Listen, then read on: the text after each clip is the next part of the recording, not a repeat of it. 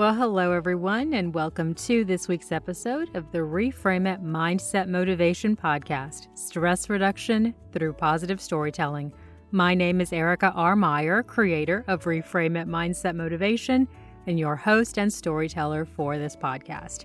Remember, in each episode, you are the main character, and I drop you in the middle of a challenging or potentially stress-inducing scene or scenario and guide you toward practicing positive mindset, positive action, or reframing.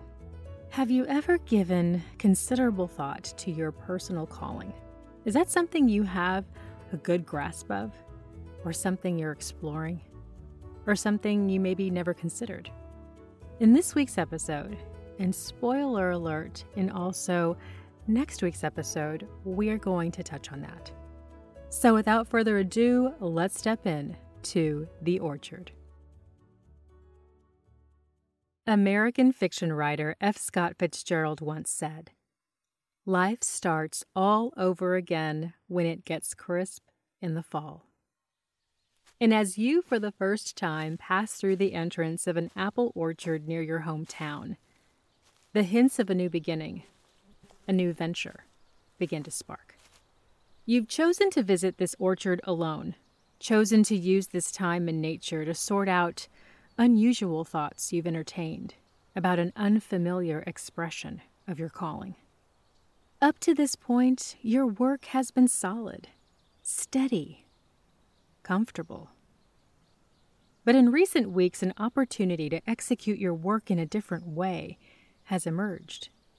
And now you must thoughtfully navigate through the feelings of uncertainty. "Your basket," says the owner of the orchard, breaking your train of thought. A senior-aged man sporting overalls and a well-worn ball cap hands you a large wicker container. "You're welcome to choose apples from any tree, and if you fill your basket and need another one, there are plenty stacked and scattered throughout the property. You're welcome to as many as you need." You thank him, take the basket, and head out onto his vast grounds, gentle winds already tickling your senses with the smell of the fresh fruit. You begin your selection, picking from a tree that appears particularly lush. In fact, the first apple you pull is picture perfect. You rotate it over and over in your hand, studying it carefully. No bruises, no strange markings, just the smoothest surface and the most exquisite shade of red. The second apple you pick is much the same, as is the third. Then from the corner of your eye, you notice the owner approaching. You turn to him. "I'm impressed by how these apples look," you say. "Your family must take exceptional care of this orchard throughout the year." He blushes, seeming genuinely touched. "Oh, that's very kind of you to say. And yes, we do. We do take good care of it." He then lowers his voice, speaking almost in a hushed tone. "Now, this might sound silly, but I daydream about every possible expression of these apples, every conceivable way our visitors might choose to use them, whether you plan to eat them raw, make a pie, or a jar of jam. I know the end result depends first on the quality of our apples. So if I'm at my best, then I can rest well knowing I've set you on a path to create your best." You laugh softly and shake your head. "Yeah, I know I said it sounds silly," he says. You look him in the eye. "No, sir, not silly in the slightest. You used the word expression. You have no idea how much that term has been dancing in my mind these past few weeks." He tilts his head to one side, curious what you mean, and you briefly share the musings that have been disrupting your everyday thoughts. Then he says, "My life has always been about apples. I know that's what I was put on this earth to do. It brings me such joy to pass on the privilege of carrying out their next expression. And that's all it is for you too, you see. It's simply just the next thing.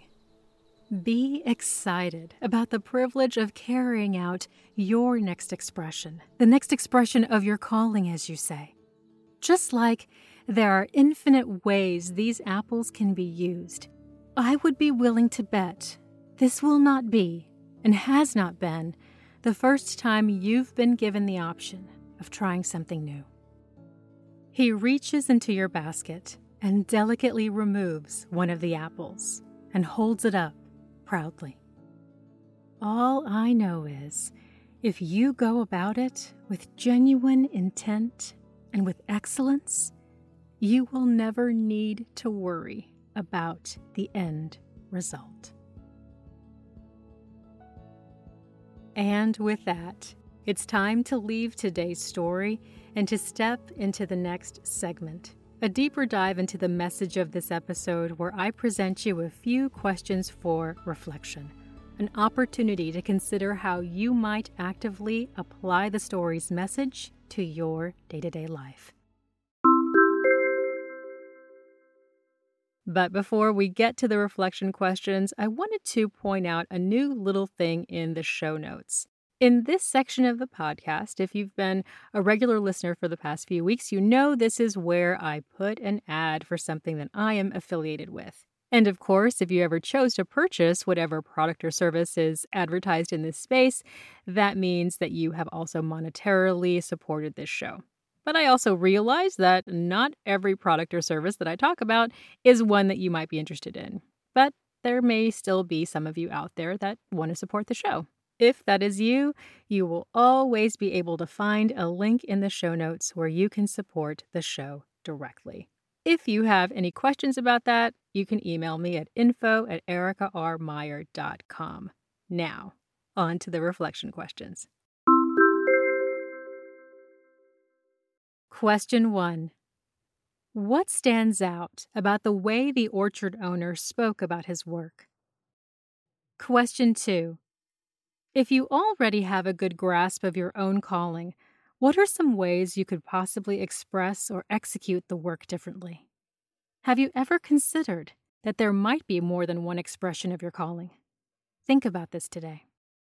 Question 3.